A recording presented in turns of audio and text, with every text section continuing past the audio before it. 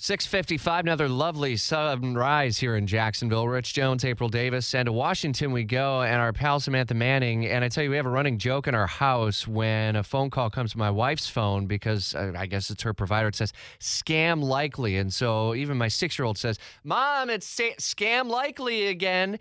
They're still coming through, and there was supposed to be something done about it. Sam, who's to blame here? Yeah, you're right. I still get those calls too. And the companies were supposed to be stopping this, the phone providers, the cell phone and internet-based companies. But a new report is showing that less than 40% of those companies have actually installed the anti-robocall technology that they were supposed to already have in place. Okay, 2 weeks ago was the last deadline for this law that started to be phased in 2 years ago, and still thousands of them still haven't followed it. And it's because many of them say they just don't have the technology yet, the updated equipment. So are there penalties that they may ultimately face for not meeting those deadlines?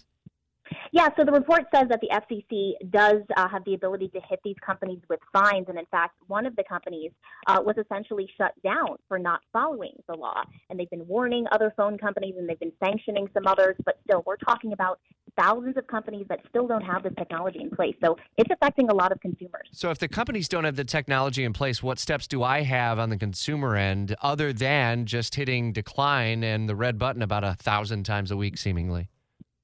Yeah, that's a good question. Really, that's sort of our best defense is awareness and being smart about the calls that we take and the ones that we don't take. I do think that's helpful that you were mentioning that the scam likely, that some of the phone companies do have that ability. But really, it's just being cautious because this can cost people a lot of money. In fact, the fact that this technology still is in place is costing people up to $1,400 in some cases when they do fall victim to these scams.